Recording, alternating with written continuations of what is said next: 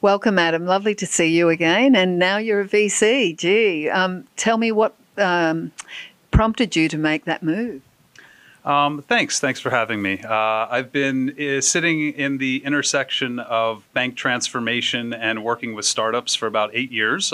Previous to joining Point72 Ventures, I was leading digital and fintech strategy and partnerships at Chase.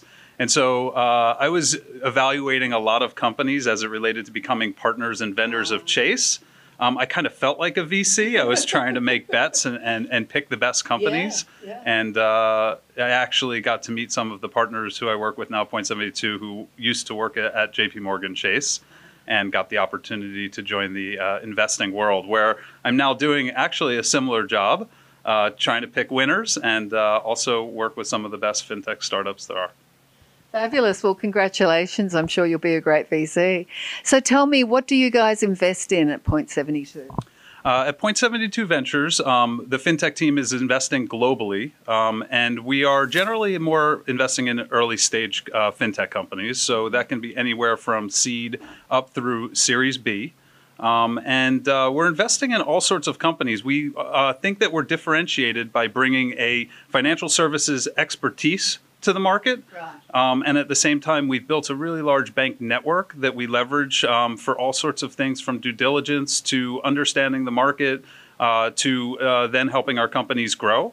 And we've created an entire value creation effort post-investment, where we work with our companies on business development introductions, on our go-to-market strategy, and on product and product development. So we're really bringing sort of the best of what a corporate investor might do as a bank that really has that subject matter expertise in financial services, with the fast moving of a West Coast VC together and going after this opportunity in fintech. And so do you find that the big banks are open to working with some of your portfolio companies? Yeah, in fact, a lot of our portfolio companies are specifically selling into banks. So we found that there is just a massive urge for banks to transform digitally, and that's everything from the customer experience to the back office. Everything is changing. Legacy technology is moving out, and a lot of the best solutions are coming from startups.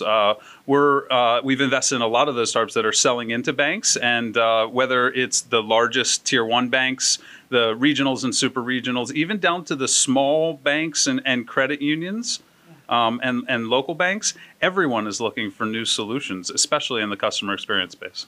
That's so cool and so reassuring. And so tell me, what do you think this 2020 is going to bring as far as the big investments? Already we've had some major sales, Visa buying Plaid, and I heard that Intuit's buying Credit Karma today. So what else? Yeah, I think we might be seeing the start of a wave of incumbents who are acquiring fintech startups. I think everybody has in some ways been waiting for that to happen. And it's nice to see that it's both on the direct-to-consumer side with names like Credit Karma, but then also on the infrastructure side with names like Plaid.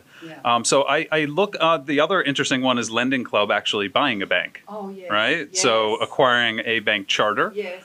So those three represent just some pretty interesting moves in the acquisition space. From an investment perspective, again, I think digital transformation across the banking and financial services ecosystem continues, and there are plenty of startups that are looking to power the incumbents. Maybe not be acquired by them because they are software and technology companies, but certainly sell their software to those companies. There's also another trend where you see essentially non-financial institutions launching financial services products. So either launching payment products or launching bank accounts or launching investing services. And so we see that there's this rebundling of financial services products, both with the fintechs that used to be doing one thing that now want to own the full customer relationship, and even with companies like, let's say, T-Mobile launching their own digital bank. So getting into financial services. They launched that in this past year. Oh, really? Oh, my God, because I got SIM swapped last year on T-Mobile twice within 2 weeks, and within 10 days. I mean, oh, my God, they had to do such a lousy job of, like, protecting their customers, you know. And one of my panelists also got SIM swapped over in New York So you don't with trust T-Mobile. the bank? And I'm like, they've got a bank? I can't believe it. Sorry. Anyway, that sounds like incredible. And also Varo Money, they actually are officially now from the FDIC as a bank, which is pretty amazing. And they were on our panel last week. So, yeah, like really exciting stuff seems to be happening at the beginning of this year. So I'm hoping that that's just going to continue.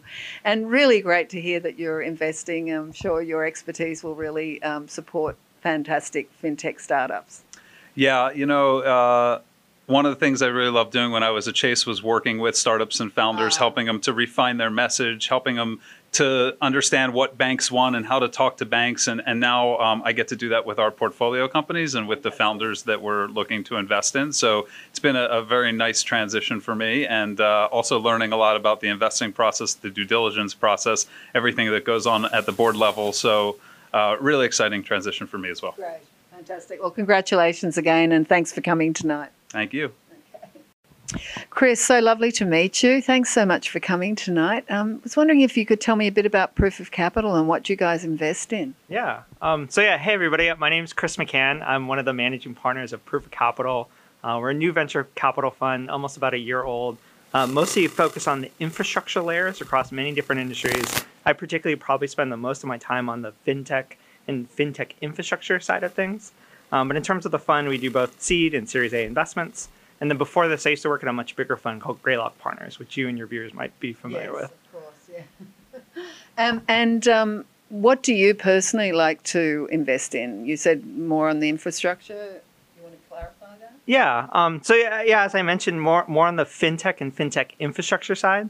So particularly interested in things that we're starting to see a lot of these, call it like developer platforms, APIs, infrastructure as a service, actually start to bleed into the fintech side as well. So think like banking as a service, lending as a service, services around AML, KYC, financial crimes, sort of all the tangential things around this. Because as more and more fintech applications actually appear and start, they're all going to need all these underlying services as well. So I've been spending a lot of time in that market, and recently wrote a post too. If you search Chris McCann FinTech Infrastructure, you should be able to find it. Okay, thank you.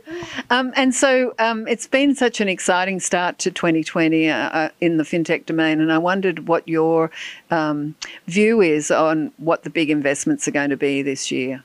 Yeah, I guess maybe to tie into some of the infrastructure related stuff is I actually think one of the sort of next biggest, most important customer segments for banks is surprisingly enough actually going to be developers. So banks are typically used to either dealing with retail customers or SMB businesses. But now what you're seeing is more and more you're seeing developers not just want access to like the data of the bank, they actually want access to the functionality of the bank. So like I want to be able to embed account creation, like a checking account opening in my app. I want to be able to issue cards to my customers. All these are developer functions. So you're seeing this like new customer or partner class emerge, developers, which is why like we pay, or at least I pay so much attention to all the API infrastructure services, because that is a very new net customer class. Interesting. And I know that you had an investment in Lightning there when they got the gig with Visa. Yep. And so I was wondering what your perspective is on what's happening in the blockchain crypto world. Yeah. I'm not sure if Elizabeth and the Lightning Labs team, which I have a lot of respect, would necessarily 100% agree with me on this, but I actually see Lightning as more of the same thing like I was mentioning. I actually see it as fintech infrastructure. It just so happens to be that the underlying asset that they're using is Bitcoin, but all the applications that they're enabling on top, micropayments, you're now starting to see a lot of Lightning apps that merge both fiat accounts in with Lightning payments as well. Out of many of the things in the space, Lightning actually has a really, really good developer community, which that was like the main thing that actually attracted us to the company. Okay. Yeah. Great. Fantastic. And so just generally speaking, do you see an upturn coming? Everyone's got all their perspectives. My sense is I'm not really sure what's happening because I'm not a developer or an investor, but I've been supportive of Bitcoin since 2008. In Ireland, we had the huge crash and everything went down and everyone went bankrupt. Yep. And the whole of Ireland had to take pay cuts, everyone, while they propped up the banks. So I figured this was obviously going to be a better alternative, and I still feel like it's going to end up being the new normal, but obviously it jumped the chasm and now it's sort of settled a bit because people got burnt. What's your perspective on what's happening with that? Yeah, and I guess if you're referring to like Bitcoin or crypto sort of assets specifically, at least in my head, I'm a little skeptical of a lot of the, call it like generalized apps and like smart contract platforms. Like I wrote about a lot of the stuff, even when like the sector was super hot, I was a little bit skeptical about it. But at least to me, Bitcoin is the most clear. It's an uncorrelated asset. And again, maybe that might be a niche thing in terms of number of people, but when you think about that, almost just think like digital gold. Yeah. Like that's actually a pretty big, just in terms of market value. And if there's one thing that like Bitcoin is actually like very fundamentally proven, like it very much is an uncorrelated asset. Coronavirus is up, Bitcoin goes up, coronavirus is down, Bitcoin does whatever. It doesn't really follow anything. It doesn't really follow the markets or debt or anything. It just sort of does whatever it does. Yeah. So at least to me, it makes total sense as a portion of somebody's portfolio. In terms of a lot of the other things, like to be seen on a lot of that stuff, but Bitcoin as an asset class like makes a lot of sense, at least to me. And the blockchain, do you see that as a strong point as far as more stuff going to be happening on the blockchain? Everyone seems to be keen on it. Yeah. I guess when you talk about the blockchain, maybe like two broad generalizations. So sort of one, blockchain for enterprise, more sort of permission type stuff. For most of these, like I actually just treat them more as enterprise financial services. Like the blockchain is just like the technology that they're using, but in terms of the go-to-market and customers and everything else, like it should just be almost treated just as a normal company. Yeah. And then you have, I guess, more of the speculative stuff of people using smart contracts and decentralized finance and a lot of people building more things on top of that. To be seen more on the user side of how much usage these things have. A lot of it is very intellectually super interesting and there's a lot of stuff going on in the space. But again, at least to date, it's been sort of a little niche still. Yes. But very much worth paying attention to from a sort of innovation standpoint. Right. We will pay attention then. Thank you. And thanks so much for coming tonight. I'm sure it's going to be a great panel. Yeah. I'm really looking forward to the panel. And thanks for inviting me. Thank you so much, David, for coming tonight. So lovely to see you. My pleasure. I was wondering if you could tell me a little bit about what you guys are investing in the fintech domain at the moment. Sure. Fintech is a very exciting area these days, and we have an expansive definition. So we include property tech and insurance tech, and even some domains that are more cybersecurity, but related to financial instruments and institutions. So just start off with there's some fascinating new fintech opportunities that are unlocking through financial engineering frozen assets. Mm-hmm. And to give an example, most Americans' largest asset is their home. Wow. And so their home is a nice asset that you can use when you retire or want to sell and the kids move away and you want to downsize. But until then, that asset is frozen. Your money's just stuck there. So we've invested in a marvelous company called EasyKnock, based in New York, that is a sale leaseback for residential property. Wow. For the first time ever. Wow. And it hasn't really been done properly because people didn't figure out all the steps that were required to make it work. And I won't go into all the details, but suffice to say, it gives the consumer incredible flexibility because they can then buy the house back, they can sell it into the market, or they can stay as a renter in the home that they used to own, but it was just too much burden for their financially. So it gives them really flexibility. And we're seeing other things in companies that we haven't invested in that, again, offer the real estate frozen asset or lumpy assets a way to be more flexible. So this is where I think technology comes to bear. The technology that we're seeing applied to fintech most importantly today is a combination of artificial intelligence, both machine learning, which is kind of the more basic style, and then even we're moving into deep learning, which is a more sophisticated model for algorithm creation. And then that's combined almost necessarily with big data. And we live in an era when data is being unlocked and uncovered and discovered and sensed at a rate never before seen by humans. but it was too much to analyze without AI. So you need the combination, and then the new devices, of course, of smartphones and so on, liberate it to be delivered at scale to small businesses and to consumers, because most of financial institutions benefited, and governments benefited, and wealthy individuals benefited from fintech innovations in the past 50 years. But in the past 10 years, we're starting to see it now spread to everybody. And it's very exciting to see in developing countries the leapfrogging that goes on, where they didn't have much of anything, and now they have sometimes more sophisticated systems than we do, because it's all new and it's all mobile and et cetera. Other issues. The regulatory environment has lightened up noticeably in recent years, and that's very positive because we get more innovation. The thing that is underplayed and misunderstood is that the proponents of regulation come on the scene and appeal to our heartstrings, saying, oh, this is going to help the little person. And most often, in my experience, this is just one person speaking, the regulations are used to protect the incumbents, protect the powerful.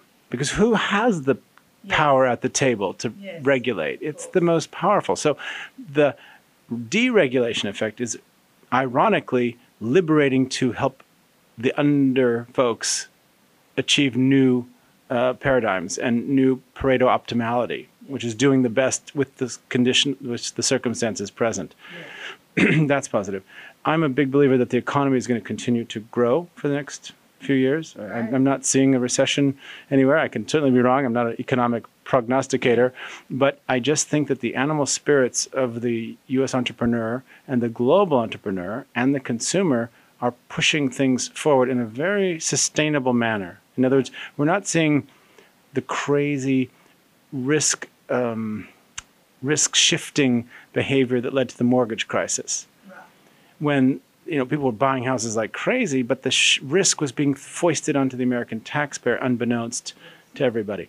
So I don't see a lot of that building up, except perhaps in the student loan portfolio. That's an area of risk, I think, going forward. But more broadly, we've done some surveys at Bloomberg Capital recently, and we found some very interesting statistics that the American consumer is, for the first time now, more confident about the privacy situation and artificial intelligence, and they see artificial intelligence as a way forward to help improve their security, improve their financial well-being, to deliver them services that do more for less, more efficiently, and that's good news.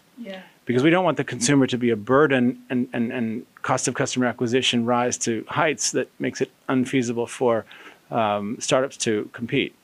We want startups to have an easy on-ramp to move forward, because that's how we spur innovation.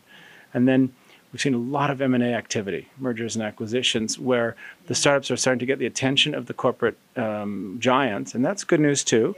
Not everybody's destined for an IPO, and a lot of the products can be tuck-ins to the suite of offerings by existing major financial institutions who bring credibility, and they bring capital, and they bring regulatory. Exactly right. Very interesting, in the venture capital world recently, last 2 years, we've seen more corporate investors and more mega funds coming in than ever before. And they have inflated the prices, I will say, at the higher rounds, C's and D's and E round, and to some degree in the IPO world. But in the early stage, they can't really play terribly well there. But they're looking for those ideas. So as Bloomberg Capital and other early stage investors and angels find the startups, then as we grow them, then there's a receptive audience with big, deep pockets to invest in the later rounds. And that's also a good thing, because the world needs more innovation. It needs to be well funded. Fintech is more capital intensive than some other areas, partly because of the paperwork, the regulatory issue, sometimes balance sheet issues come to fore. But again, one more thing that I'm starting to see. In our lending portfolio, we're starting to see a marvelous drop in rates that our lenders charge our companies who are on lending into various segments. I can mention companies like Fundbox, which does artificial intelligence-based underwriting and lending to SMBs, small businesses. And by doing it automatically, they lower the cost They use big data to make their determinations, and they can lend and do a sort of a cash advance style transaction for small businesses that keep them with cash flow management in the pink. Wow. And that's nice. Yeah. And the debt prices that they're facing from their lenders is declining as they see the book pay off without losses, and they start to see the returns cohort over cohort, year by year, getting better and better in terms of quality. We're seeing it with EasyKnock that I mentioned in the sale leaseback for residential, and the biggest firms in the financial world are now backing these companies in terms of buying the book and doing the balance sheet, the off-balance sheet lending. So that's fantastic. What else can I say? I think cybersecurity is an unsolved problem, and it continues because cyber is very unusual. It's an unusual industry because in most industries there are just vendors and customers.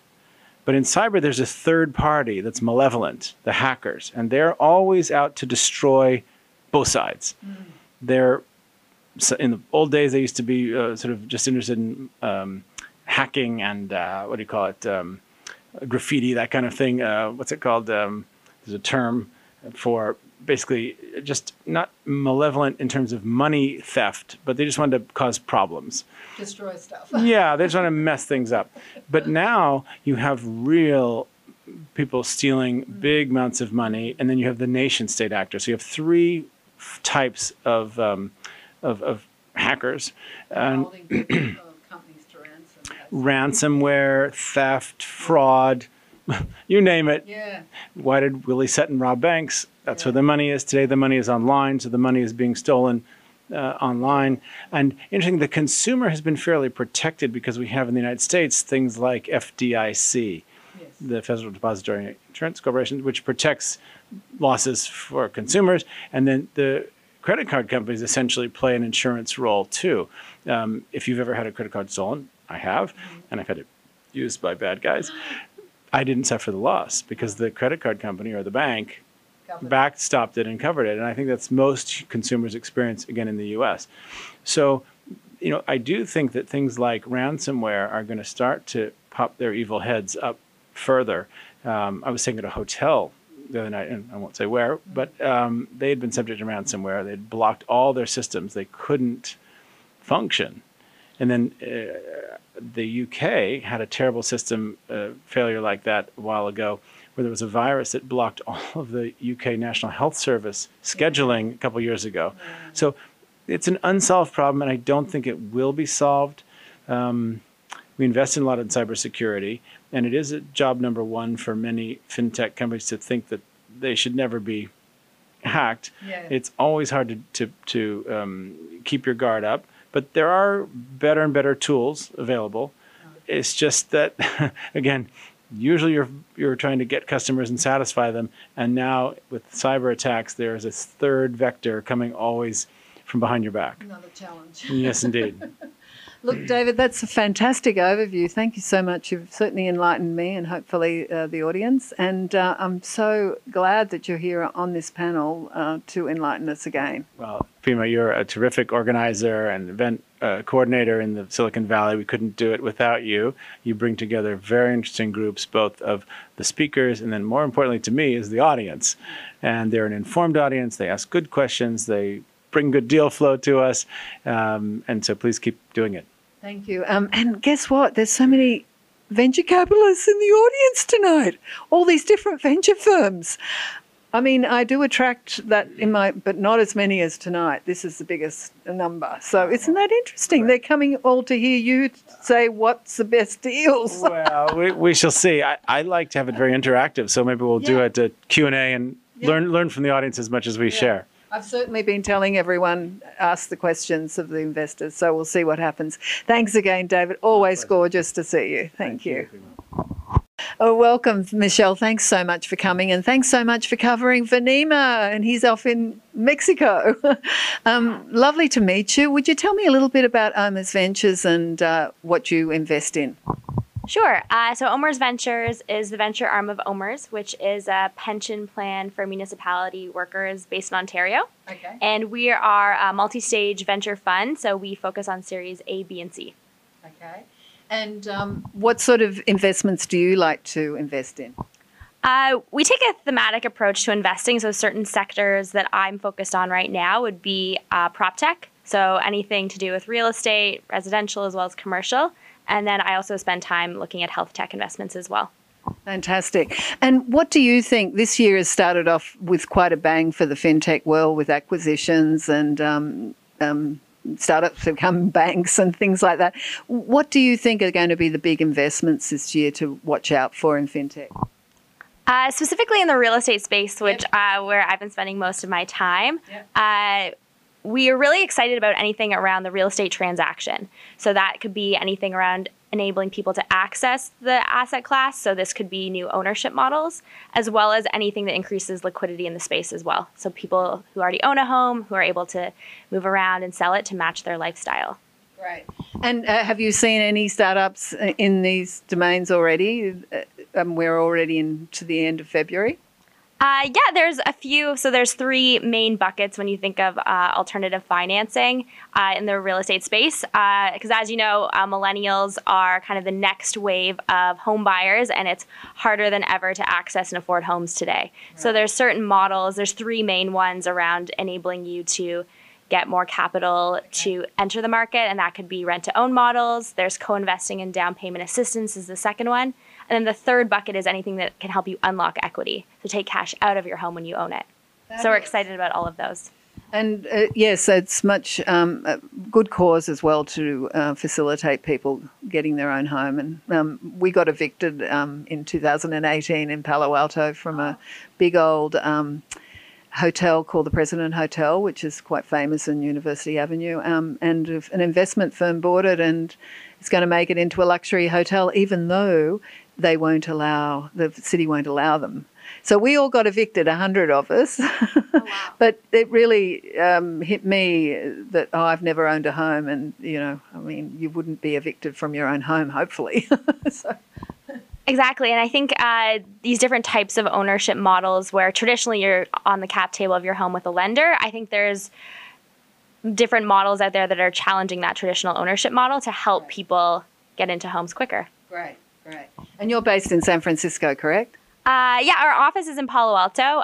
So Omers Ventures has offices in Toronto, London, and we launched our Palo Alto office last year. Oh, fabulous. Okay, so you're nice and close to me. Well, lovely to meet you, and thanks so much for coming to the panel. I'm sure it's going to be really interesting. Thanks for having me.